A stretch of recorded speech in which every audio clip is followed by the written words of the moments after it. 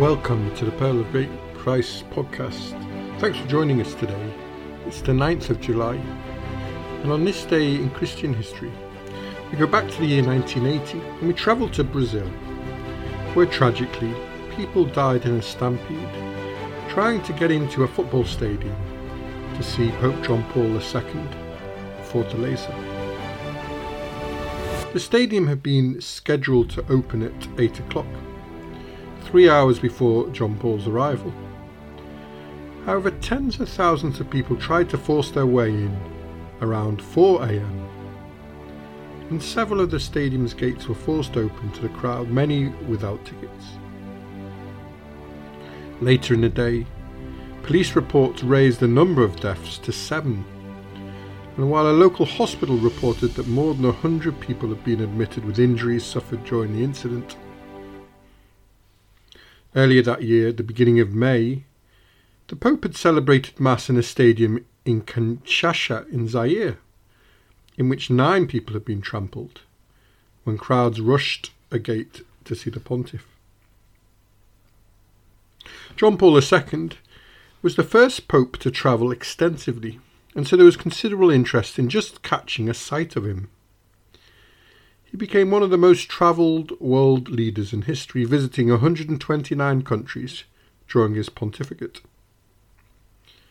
He was the first pope to visit Brazil, the world's most populous Catholic nation, and he had been invited to open the National Eucharistic Conference, which was celebrated every 5 years by Brazil's 335 bishops.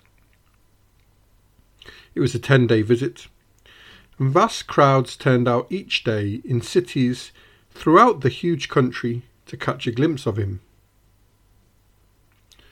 Despite generally chaotic conditions and poor planning on the part of Brazilian authorities, there had not been a single reported injury until his visit to Fortaleza towards the end of the trip. It had been the 11th city the Pope had visited, and was in the country's impoverished northeast.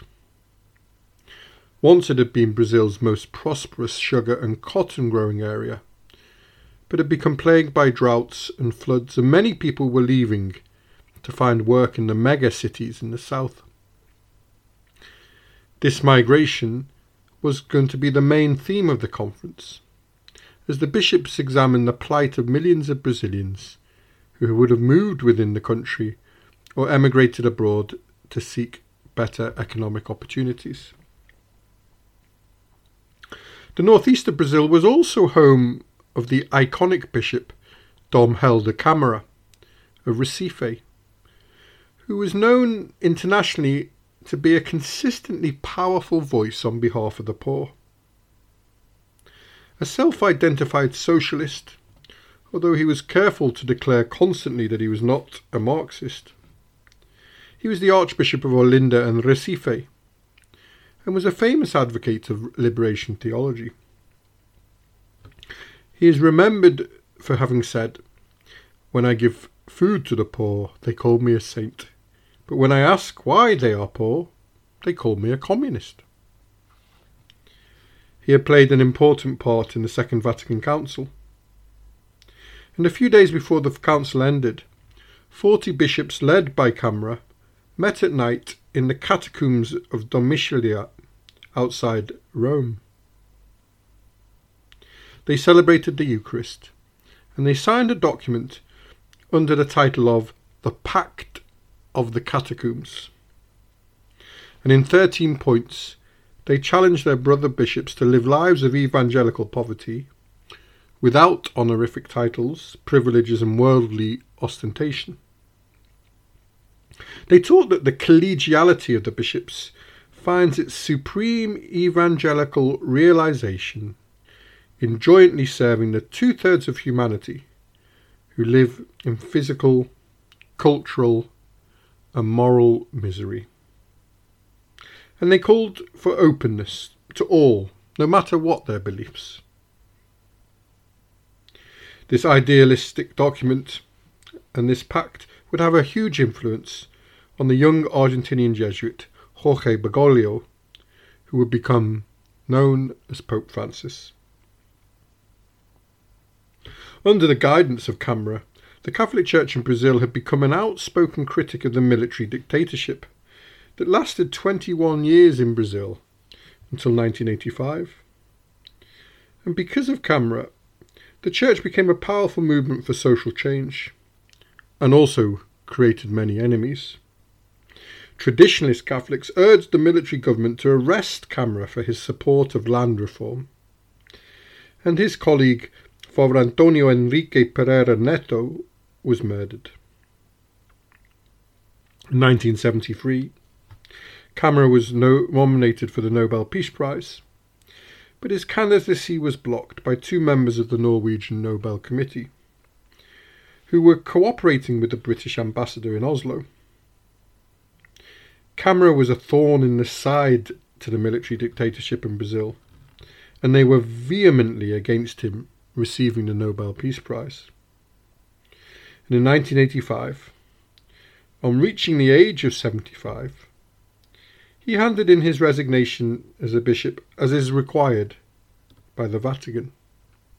And tellingly, John Paul II quickly replaced him with a very conservative bishop, Dom José Sobrino, who set about undoing his predecessor's work. Despite the stampede in Fortaleza, the Pope attended the folk music show as scheduled and celebrated a customary open-air mass and proceeded to open the conference as planned. John Paul II was known as the Pilgrim Pope, and he made more foreign trips than all previous popes combined. In total, he logged more than 725,000 miles, visiting many countries that no pope had ever previously visited. He had 4 visits to Brazil. That's all from the Pearl of Great Price today. Join us tomorrow if you can, as we look at how Cardinal Richelieu set up the Académie Française, consisting now of 40 members, known as the Immortals. I hope you've enjoyed listening. For links to any reading that I've done to research this, then visit us on www.pogp.net. If you'd like to request a topic or ask any questions, then email the show on pogppod@gmail.com. And if you have time, please subscribe and share the podcast with friends. Have a lovely day wherever you are, and thanks for listening.